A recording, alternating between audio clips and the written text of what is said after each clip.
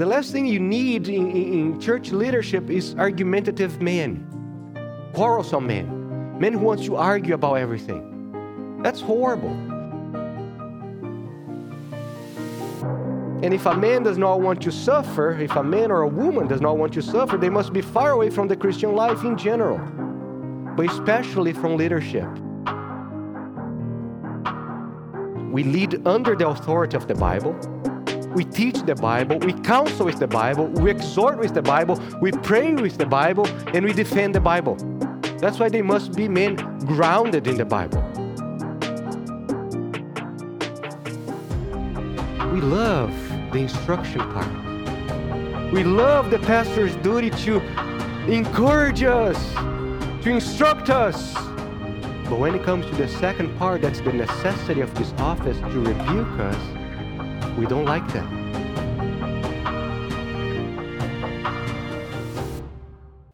So 1 Timothy chapter 3, starting verse 1. The saying is trustworthy. If anyone aspires to the office of overseer, he desires a noble task. Therefore, an overseer must be above reproach or blameless, the husband of one wife, sober-minded, self-controlled, respectable, hospitable, able to teach, not a drunkard, not violent but gentle, not quarrelsome, not a lover of money. He must manage his own household well with all dignity, keeping his children submissive. For if someone does not know how to manage his own household, how will he take care of God's church? He must not be a recent convert, or he may become puffed up with conceit and fall into the condemnation of the devil. Moreover, he must be well thought of by outsiders, so that he may not fall into disgrace, into a snare of the devil. Now let us turn to Titus 1. Titus 1, verses 5 through 9. Titus 1. Starting verse 5, this is why I left you in Crete, so that you might put what remained into order and appoint elders in every town, as I directed you.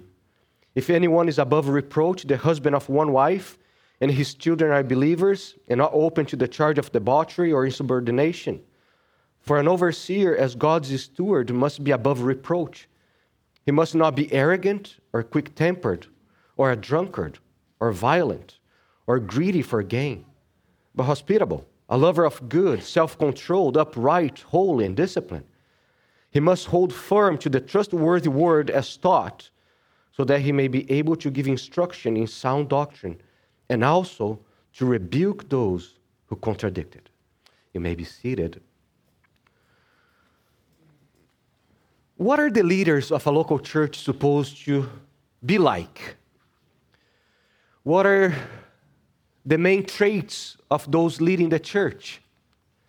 This week I came across a website, and the title of the website was Smart Church Management. So it's a website to help churches with management, helping churches with leadership. And in this website I found an article, and the article was entitled 14 Traits of Effective Church Leadership. The first trait was the leader must be a person of influence. So they say leaders influence others to get things done.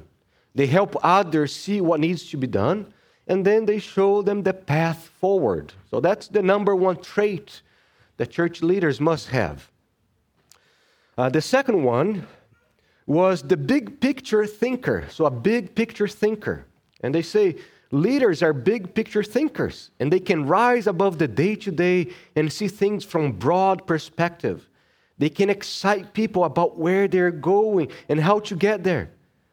People often get stuck in their own little corner of the world, and they need help seeing things from a bird's eye view. Then it says, my pastor does a great job of providing employees and volunteers with testimonies of people whose lives the ministry has touched.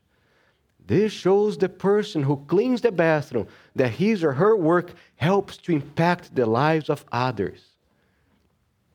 Other qualifications or traits for the leaders in the church are they believe the best in people.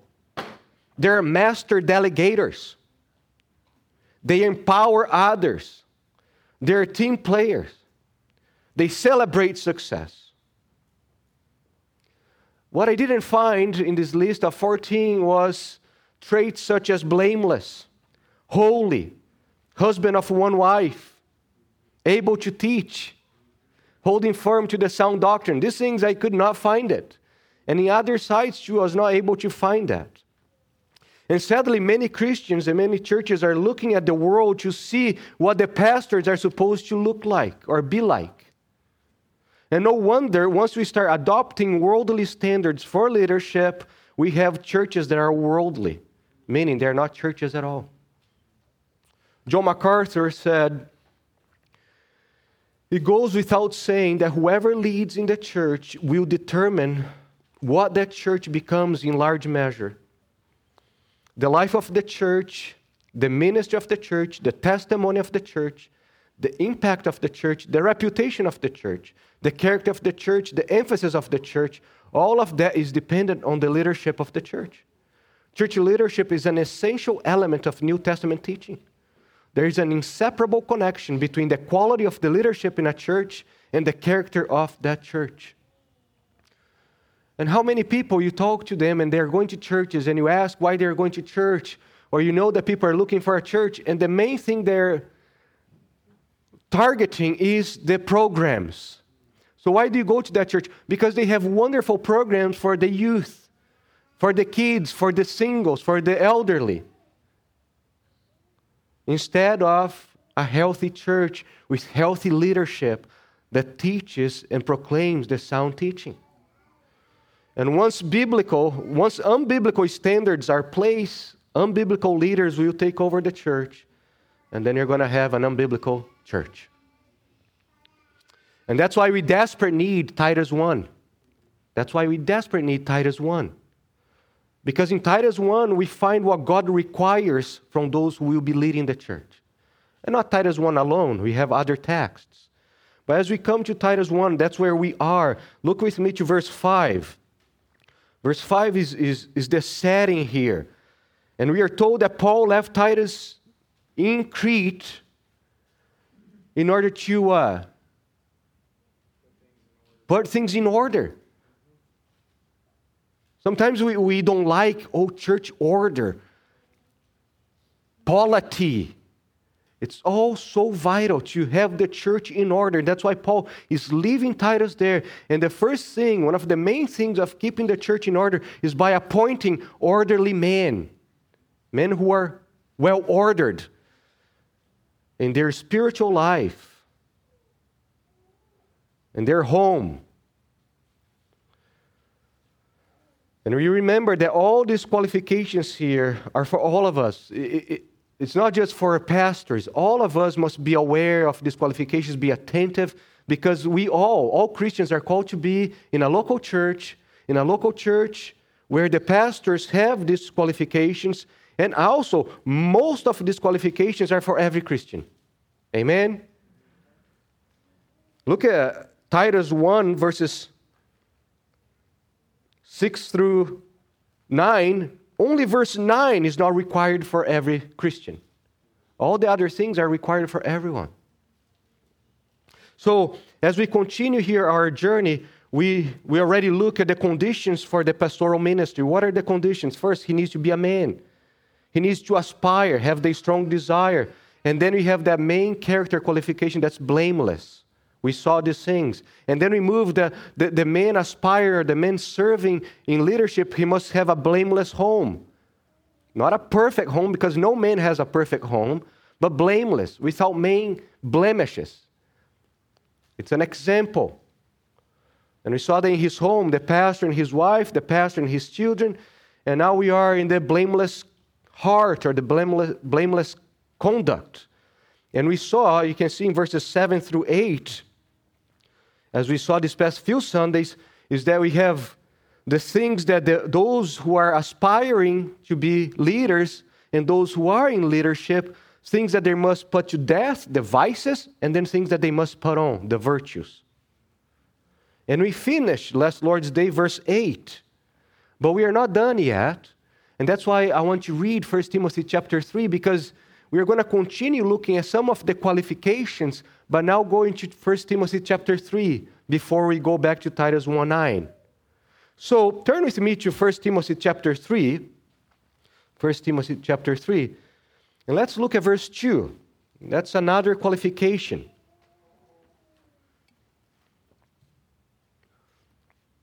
That we don't have in Titus. Sober-minded. So it says, therefore, an overseer or a pastor or an elder, he must be above reproach or blameless, the husband of one wife. And look at that, sober-minded.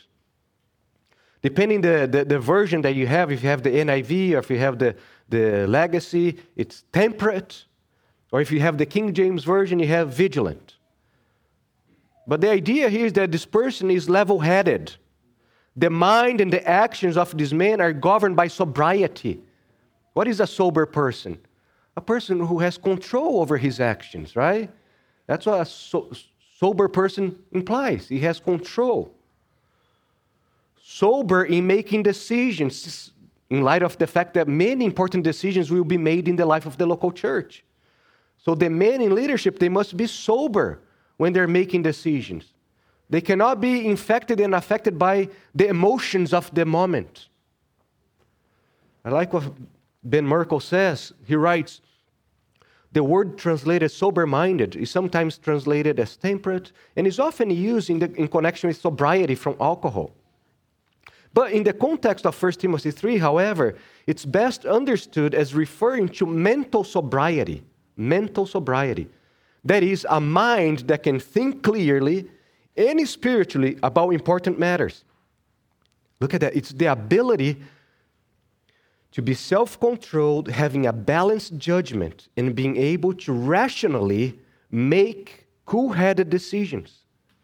Elders must be mentally and emotionally stable enough to make important decisions in the midst of problems and pressures that they will face in their ministry. That's vital. So many issues, full of emotions. Amen? In the life of church, very emotional people, emotional circumstances. And the pastors, the elders, they must be sober when they're making the decisions. Let me remind you that this qualification is for all Christians. So 1 Thessalonians 5:6, 2 Timothy 4:5, 1 Peter 1:13, it all tells that all Christians are supposed to be sober-minded. If you go to Titus chapter 2, verse 2, it's going to tell that the older men are supposed to have this qualification here, this character, this virtue, to be sober-minded. And you think about what is a good shepherd, a good pastor over the flock, is the one who is attentive. He's sober. He's not under the influence. You know, sometimes you're so tired that you feel like you're drunk, you lose control, you're so tired that, and some moms are, yes, I know very well, right? It's like, and that's the picture of a man who is sober-minded. As a pastor, he's watching over the flock. He's not intoxicated by the high pressure and the emotions that's taking place. They must be mentally and emotionally stable. You do not, honestly, you do not want elders, pastors, who stop thinking clearly and stop making sound decisions because of the pressure of the moment. Because then you have a group of people who are just overwhelmed by feelings and the pressure. And the pastors cannot be carried along. They must be men who are sober. Wait a second. Let us think clearly here. Let us look to both sides. Amen?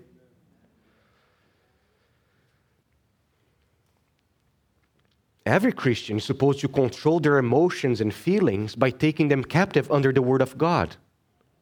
Every Christian. It's a terrible thing when you hear people, I can do that, just... It's like, hey, calm down. As a Christian, you have a duty to take captive your feelings and all your emotions under the Word of God. And the pastors, the elders, they're going to be an example of that. We have a lot of emotions. Sometimes you guys think that pastors don't have emotions. We have a bunch of emotions and feelings. But we got to be careful how we control those feelings and emotions. To not be a mess and then mess the church. So Peter tells, in the context of talking to elders in the church, he says, be sober-minded, 1 Peter 5:8. Be sober-minded. Your adversary, the devil, prowls around like a roaring lion, seeking someone to devour. And the shepherds must be an example of sober-mindedness. Amen? Another one that we have in 1 Timothy chapter 3, and that is respectable or dignified, dignity. It's an interesting word that Paul uses here, kosmios, having characteristics or qualities that evoke admiration or delight, an expression of high regard for persons. So translated as respectable, honorable. And you can see that the word, there is a word in English that's very similar to that, and that is cosmos. So this Greek word is related to cosmos, and that is because the universe has order. It's an orderly thing. And that's why there is beauty. So the word cosmetic, something beautiful, it's orderly. There is order. And that's how the men in leadership are supposed to be. They're to be dignified. They're to be respectable. And especially now talking about the outside appearance, how they behave, what they say, how they act. How do you feel, or what do you think when you're talking to somebody and that person is cracking dirty jokes, being vulgar, and then he tells you that he's a pastor of a church? It's like, whoa.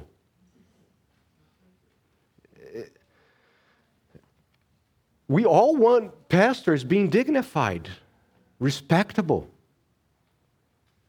His life, his actions, how he behaves, how he speaks, and even how he dresses himself, amen? How he dresses himself. Spurgeon talks a lot about how the ministers are supposed to dress themselves. And we live in a culture where dressing is becoming more and more careless.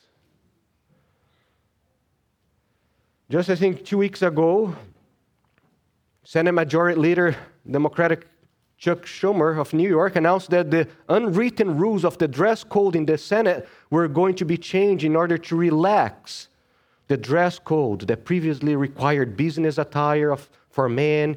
So it's now like, you just dress however you want. Want to wear pajama pants? Great. Go to work like that. And unfortunately, we see more and more pastors behaving and dressing like juveniles instead of acting and dressing with dignity of the office. Ben Merkel, once again, he says, an elder also must have character that is respectable. It's not enough to get his respect from his office. If others are to follow and emulate him, he must prove that his life is worth following. It's so true. You don't become respectable and dignified once you take off the office. You become an office bearer because people can see that you are dignified and respectable. Amen? Oh, once I become an elder, then I will be respected by people. Once I have a title in the church, then people will respect me. No. It's by your life. People respect, they see the dignity, they see the character, the life of a shepherd in you, an under shepherd, and that's why they say you should be an overseer. And remember, Paul just said in Titus that they need to put the church in order. So the men leading the churches, putting the church in order, must be men who are orderly, their lives. Another one, 1 Timothy 3:6, he says, he must not be a recent convert. He cannot be newly saved. or he may become puffed up with conceit and fall into the condemnation of the devil.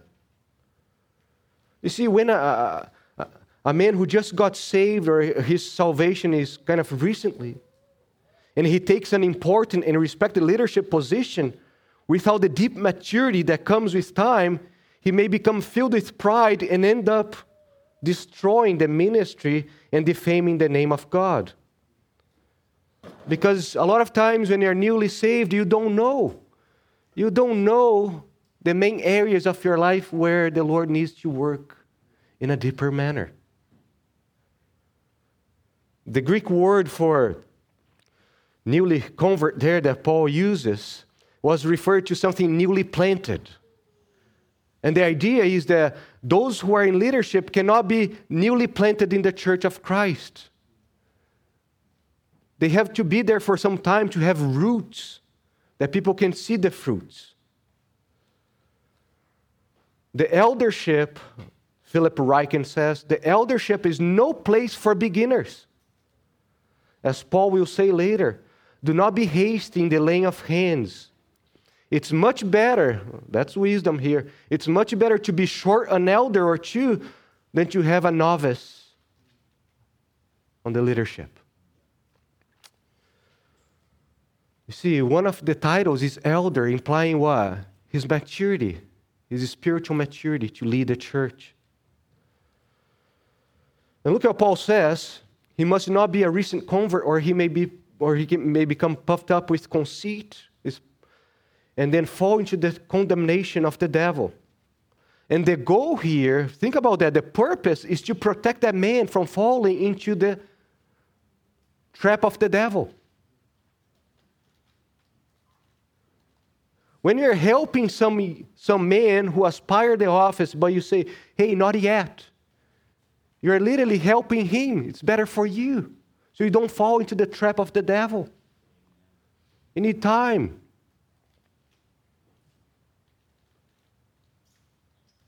And if he falls in the trap of the devil, it's not going to be him himself. He's going to affect the whole church. Another one. Paul says that he cannot be violent. We saw that before in our study in Titus. But Paul adds one more. He says he must be gentle. Not violent, but gentle. And I need to remind us all that gentleness is not weakness or fragility. Gentleness is not a feminine trait. Jesus is and was, while he was on earth, the most gentle man who ever lived. Gentleness, the picture of the word used, is especially for kings, royalty, who have power, but they know how to control their power in acting with people. Gentleness can never be divorced from firmness with God's word. So, we read from Philip Ryken, he says, the true strength of a man lies in gentleness. Of course, an elder must be firm when he rebukes sin. When overseers lack the courage to confront, the church loses its conviction. But an elder must be gentle. He must live among God's people like a tender shepherd. And one of the most humbling praises that I hear from the members, people who have been for a long time with me, is I have been seeing you grow in gentleness. To hear my wife, my kids saying that, you have been growing in gentleness. For me, that's, wow, because it's so rare. Biblical gentleness. And gentleness is the opposite of pride and arrogance. Think about pride is ugly. It's a horrible stain. Gentleness is attractive. It's beautiful because the Lord Jesus, come to me, for I am gentle, he says. Another one. Paul says that those aspiring or those in leadership cannot be quarrelsome, argumentative. Is a man who literally avoids unnecessary fights and combats. The man is peaceful. The last thing you need in church leadership is argumentative men, quarrelsome men, men who want to argue about everything. That's horrible, because there are a lot of quarreling in the church. People arguing about the type of chair they were using, the color of the carpet. People are arguing about the time of things.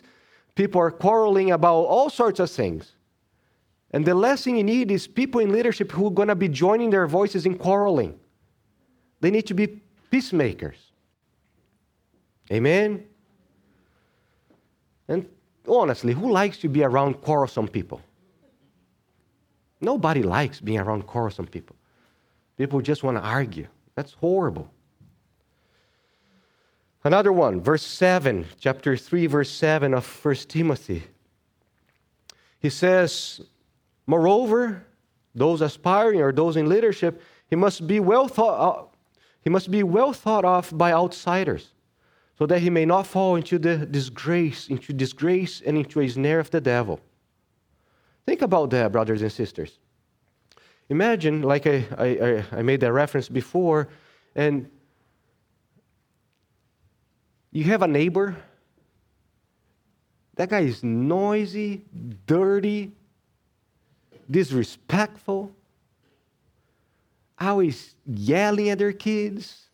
You can hear him screaming at his wife and kids from far away.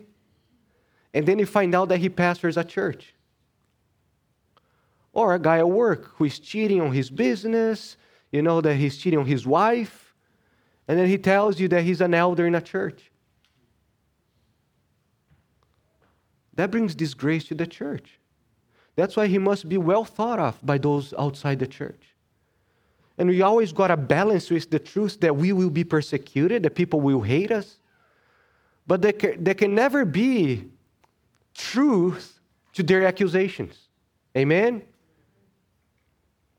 They might hate us because of the gospel, but it should never be true that when we go into the court of the Lord Jesus, that those things that they were saying are actually truth of us.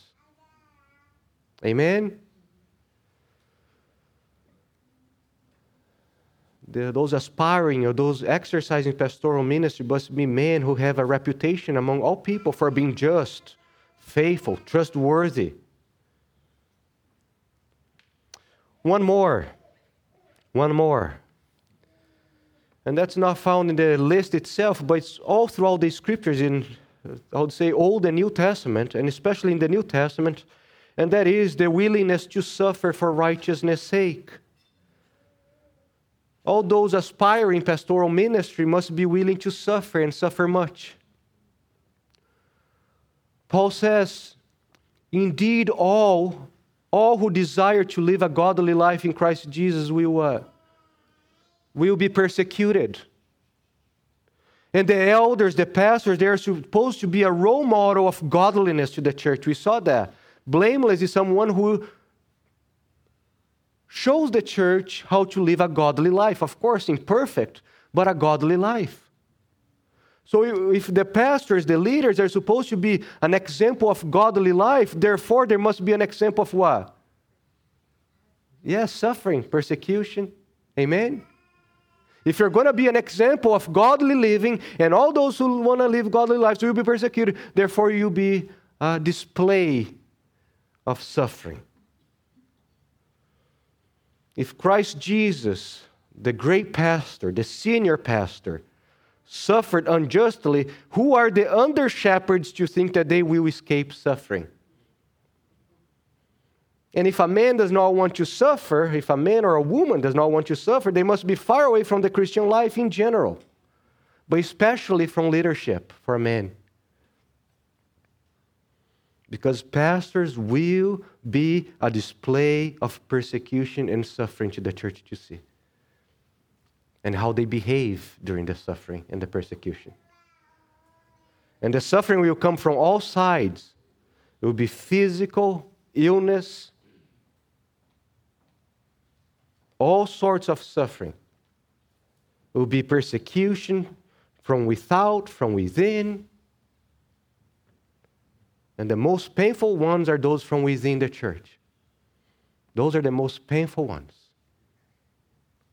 the suffering, the persecution that come from those who you love so much.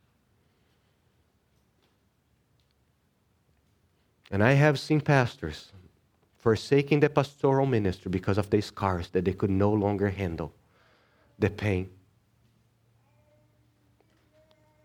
There is a vast number of pastors who forsake the pastoral ministry because of the pain and the suffering that goes with it. Spurgeon said,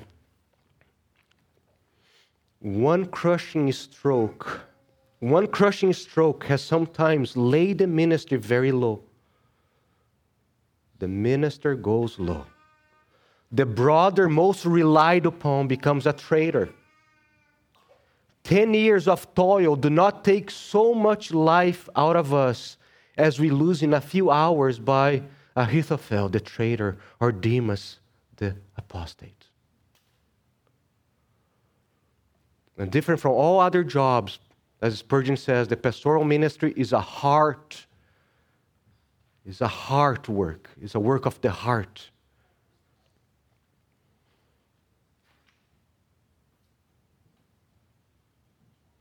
You get hurt in church, but you have your job, and you go to your job. You get hurt in church for the pastors, you don't go outside. You continue ministry. And then we must learn to minister with a broken heart. And that devastated heart cannot affect how we minister to people. Isn't that true? The pastors get hurt, but their hurt cannot affect how they minister to other people. You can't.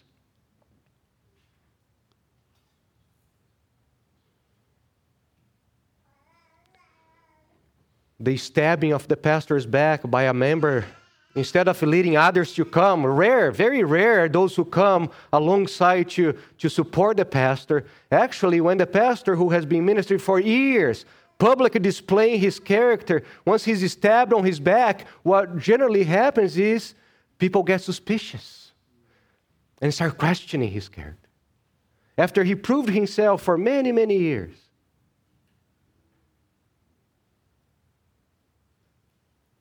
So the call to shepherd the flock is a call to suffer. And you must know how to suffer. Because people are watching you. And how you suffer will impact their lives too. And in all these sufferings, the great shepherd is making his under-shepherds more like him and his people more like him. So, to bring to conclusion this part of the qualifications that we have been looking at, these are not exhaustive. We could go to 1 Peter chapter 5. We could do so much more, but we have enough here for us. And what we see here, these qualifications, they show us. There is a picture that Paul and the Lord Jesus is trying to paint to us, is that the picture that the pastors, they're not perfect, they're far away from being perfect, but they have integrity. Their life is a whole. Amen?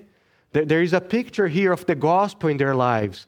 Of course, they're not perfect, but I can see the gospel in their lives. That's what he wants us to see. That's what Paul and the Lord Jesus wants us to see, is that the elders, far from being perfect, they're pictures of how the gospel is so powerful in the life of this man.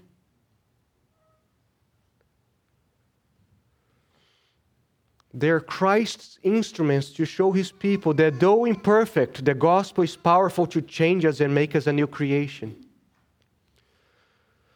So Kent Hughes and Brian Chappell, they say, and that's so beautiful what they say, until one assumes the responsibility of church leadership, there may be no real awareness of how messy are the lives of so many people in our churches for whom God makes us responsible.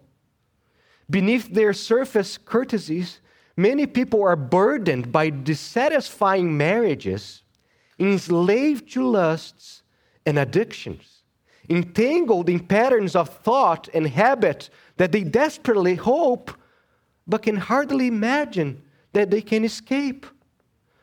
They say they are ensnared in dead-end pursuits of money and power that control their lives without satisfying their souls. Such persons are desperate for the incarnation of the gospel in the lives of church leaders. Listen to this. A godly example demonstrates not that elders are more deserving of grace than others, but that one who is in us is more powerful than the one who is in the world. Godly leadership proves that freedom from slavery of sin and selfishness is possible.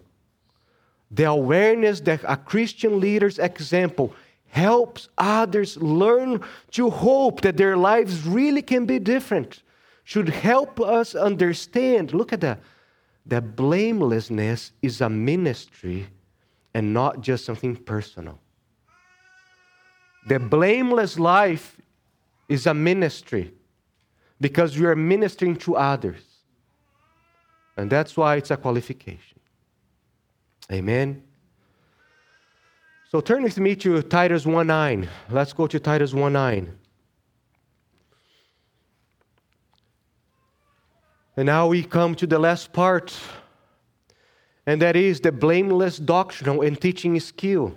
Remember, it's not perfect by no means, but he must be an example of the doctrine that he holds and how he teaches that doctrine to the church.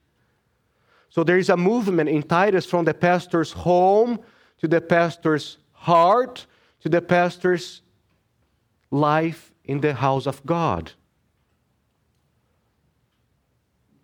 And as we come to Titus 1:9,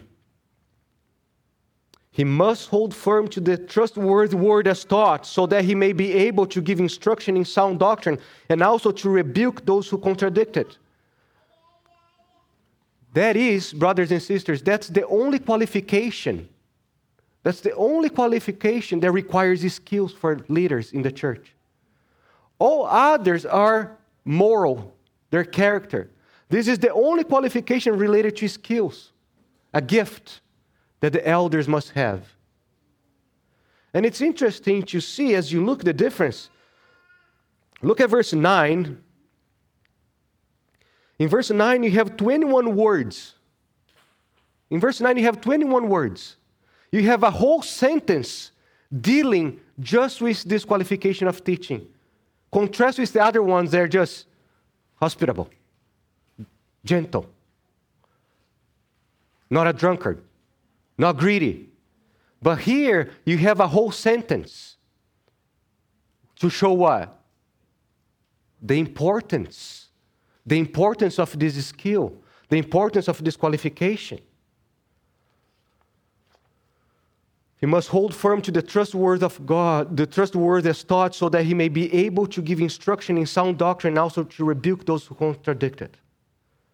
The men aspiring or those shepherding God's flock, they must be grounded. They must be grounded in sound doctrine. They must be grounded in the Bible. Why? Why?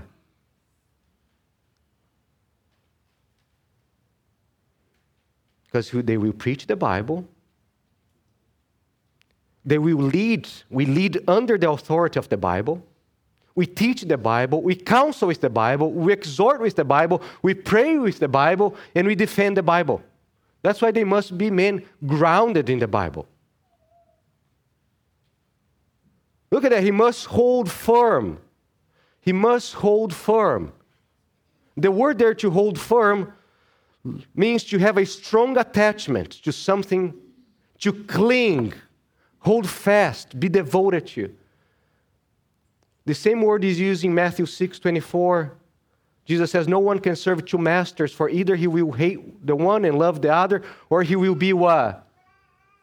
Devoted, right? Yes, the idea is devoted to one and despise the other. The elders, the pastors, they must be men who they cling to the word for their lives. You think about somebody who is drowning. Think about somebody who is drowning. And suddenly you throw something for them to hold that for their lives. If you have seen pictures of people being rescued like that, you know that they do not let go of that for nothing. They will not let go for nothing. And that's the picture of those leading the church. Men who will hold to the scriptures and not let go for nothing. A fierce attachment. Because you know when they open their mouth to counsel, to teach, to preach, it's the Bible that's coming out of their mouth. The Word of God is this man's master. He's fully and completely devoted to the Bible. It's like he's married to the Bible. And let me tell you that the biblical elder, the biblical pastor, not only holds firm to the Bible, but the Bible holds firm to that man too. That man has been taken captive by the Word of God. He can do nothing but be a slave of the Word of God. And that's the type of pastor that you must have in your church. You do not want a people coming to the pulpit that you don't know what they're going to be preaching. If it's going to be a story, if it's just going to be entertainment, but you know that whenever they open their mouths, it's going to be the scriptures. Whenever they teach, it's going to be the Bible. Some of us have been in churches where we were embarrassed of bringing people to church because we never knew what was going to be preached. Right? I have been to churches where I was embarrassed of bringing people to church because I never knew. Is he going to preach the scriptures or is he just going to be entertaining people? Because the last thing you want is people to come to church thinking that's a circus.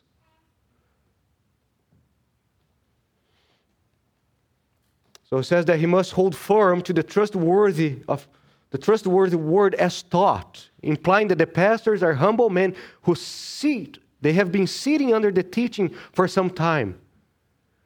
They are men who spend hours, days, months, years sitting under the teaching of God's word. And notice how Paul calls the word the trustworthy. The trustworthy. Why? Because it's reliable. Why do we preach the word all the time? Because it's reliable. You know that's trustworthy. What God promised to do with His word, He will do it. It's trustworthy because it does what it promises. It gives new life to those who believe. It forgives the sins. It brings people to repentance. It comforts those who are suffering. Amen? It's trustworthy. So Paul says, he must hold firm to the trustworthy word as taught. And look at the reason. So that what? So that he may be able. This word is so important. Be able. Paul tells in 1 Timothy 3:2 that he must be able to teach, meaning he must be gifted with the teaching. He must have this gift from God Himself to be able to instruct the people of God with the Word of God. Have you ever heard of pastors? He's such a good pastor, he's just not a good preacher. Have you heard that? I have. He's such a good pastor, he's just not a good teacher. I love what Raven S. he writes. He says, no man is truly a pastor in the church of God unless he's a teacher. There is no place for saying that one is a fine pastor but not much of a teacher. Such a statement is akin to saying, this is a fine car, it just does not run. If something fails to do that for which it's designed, then it's not fine. The office of bishop, elder, pastor, according to this passage, is designed for instructing the people of God in the Word of God. Because the church cannot operate or grow in any way other than by the Word of God. So the elders, the pastors, they must be men who are able to teach. Amen? And inside the elders, there will be different giftings, even with teaching. You get a group of elders, and some men are very gifted in public speaking, while some are very good in small settings. There are some men who are excellent, some elders who are excellent in one-on-one or in a small group. Others are better with bigger group. But the thing is, they must always be able to teach. He must be able to take from the Word of God, organize in his mind, explain with his mouth in a way that the mind of the people of God will be able to understand. Right? It's a gift that God gives. For you to read the Scriptures, bring it to your mind and heart, and now speak in a way that the minds and the hearts of God's people will understand and apply that.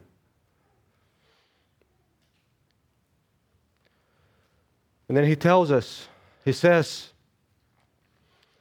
that he may be able to, I like the ESV. The ESV says to give instruction. The NIV or the Christian Standard Bible has to encourage, other has to exhort. And then some people say, but wait a second. My Bible says to encourage, and then the other version says to exhort. Yes.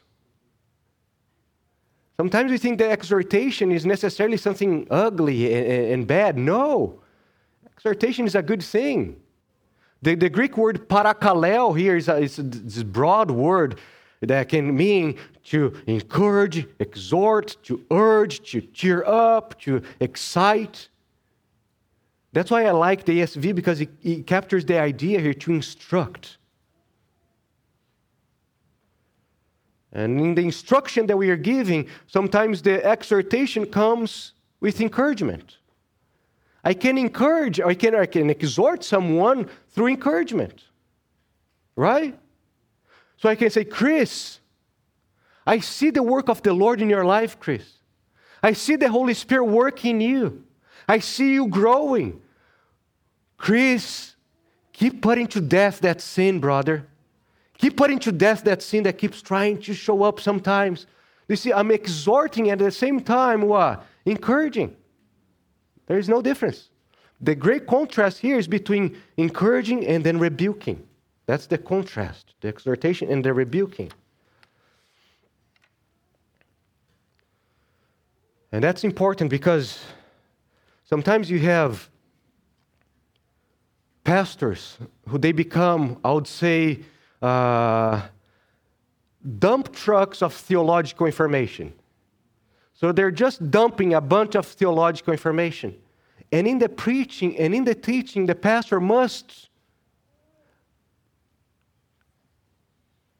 give instruction in a form of exhortation, encouragement. That's the application of the preaching. Amen? We must bring to life. We must apply that to the life of the flock. And that's one of the names of the Holy Spirit is the Comforter, right? The Greek word parakletos. That's from where you have parakaleo. So the parakletos, the Holy Spirit, he used the parakaleo, the exhortation, the encouragement of the preaching to change our lives. But not only that, but look at, and also to rebuke, to give instruction, he says. Let me skip here. Go to, and to rebuke. And that's where we don't like. We love the instruction part. We love the pastor's duty to encourage us, to instruct us. But when it comes to the second part, that's the necessity of this office to rebuke us, we don't like that.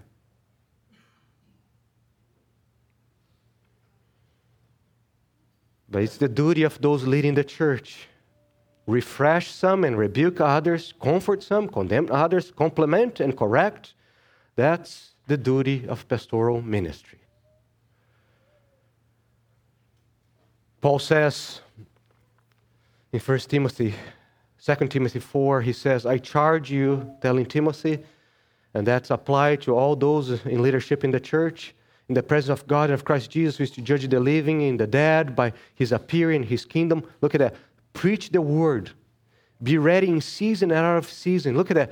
Reprove, rebuke, and exhort with complete patience and teaching. That's the duty. And then if we go prior to chapter 4 of 2 Timothy 3, It says, all Scripture is breathed out by God and profitable for teaching and what? Rebuke, for correction, and for training in righteousness. So elders are called also to rebuke those who contradict it. And there will always be people in the church, even in healthy churches, that will contradict it, either by word or by works, the sound teaching. And the duty is to rebuke them.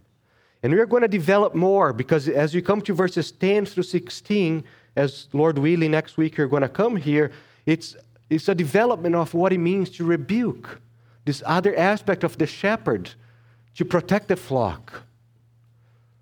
So we're going to see more next Lord's Day.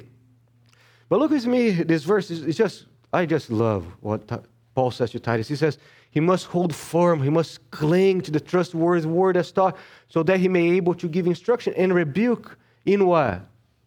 What is his means to rebuke and instruct?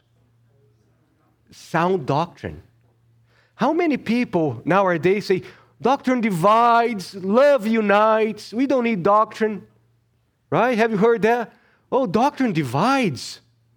All that we need is love to unite us. No, it's doctrine that's going to unite us. And every church will be teaching some sort of doctrine. The question is whether this doctrine is healthy, sound, or unhealthy. The word used here is literally a medical word used for where we get hygiene. Is he healthy? It's not just because a man stands behind the pulpit that he's teaching sound doctrine. The church must be always aware and watching, vigilant to see if the teaching is indeed healthy for the flock.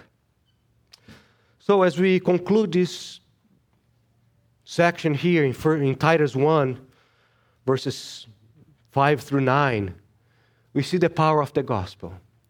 We see the Lord Jesus, how much He loves His church. He died for His church. He gave Himself for the church. And then He gave leaders, pastors after His own heart to lead the church. And not only that, but He gives sound doctrine to feed His church. And it's the sound doctrine that helps you, brothers and sisters, to grow into Christ-likeness. And let me tell you, apart from sound doctrine, your spiritual life will perish. Many of you have been to churches where there was no sound doctrine, and you know how starving you were. If you are not fed with sound doctrine, you will die spiritually. So run to Christ. Run to the Good Shepherd and says, I need sound doctrine. Give me a church where sound doctrine is taught. Help me, O Lord, because I need that to glorify you, to be healthy. And the Lord Jesus loves to answer this type of prayer. And to finish, I come with just an exhortation for all of us. Turn with me to 1 Timothy 3.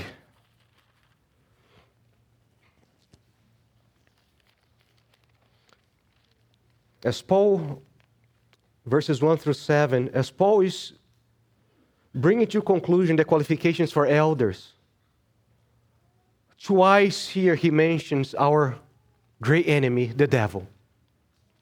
You can see in verse 7 and in verse 6, the devil is mentioned. And that's to remind us that the devil is after, especially, the leadership of the church. Ryken says, Satan is out to get the elders of the church. This is basic military strategy. Truly, it's the oldest trick in the book. Satan has been using it since the days of Adam. The best way to defeat an army is to attack its command and control, What better way to frustrate God's plan for the church of Jesus Christ than to overthrow the elders he has appointed to lead it? Paul's warning is a reminder to every Christian to pray urgently for the elders of the church, who are subject to the most intense spiritual warfare of all. So pray for us. Pray for us. And pray for you, that you will be growing more and more into these qualifications here. Amen. Father, we thank you. We thank you for your great faithfulness towards us. Thank you for answering our prayer. Thank you for sustaining me. And I pray that your word would go forth. And I pray that the satanic birds that try to snatch the seed would die. Remove them. And let your word bear fruit in our lives, Lord. Thank you for this wonderful morning where your wonderful grace has been manifested. We love you because you have loved us first. Please, Lord, be kind to us. Be patient. And surround us with your arms. Protect us. For the glory of your name.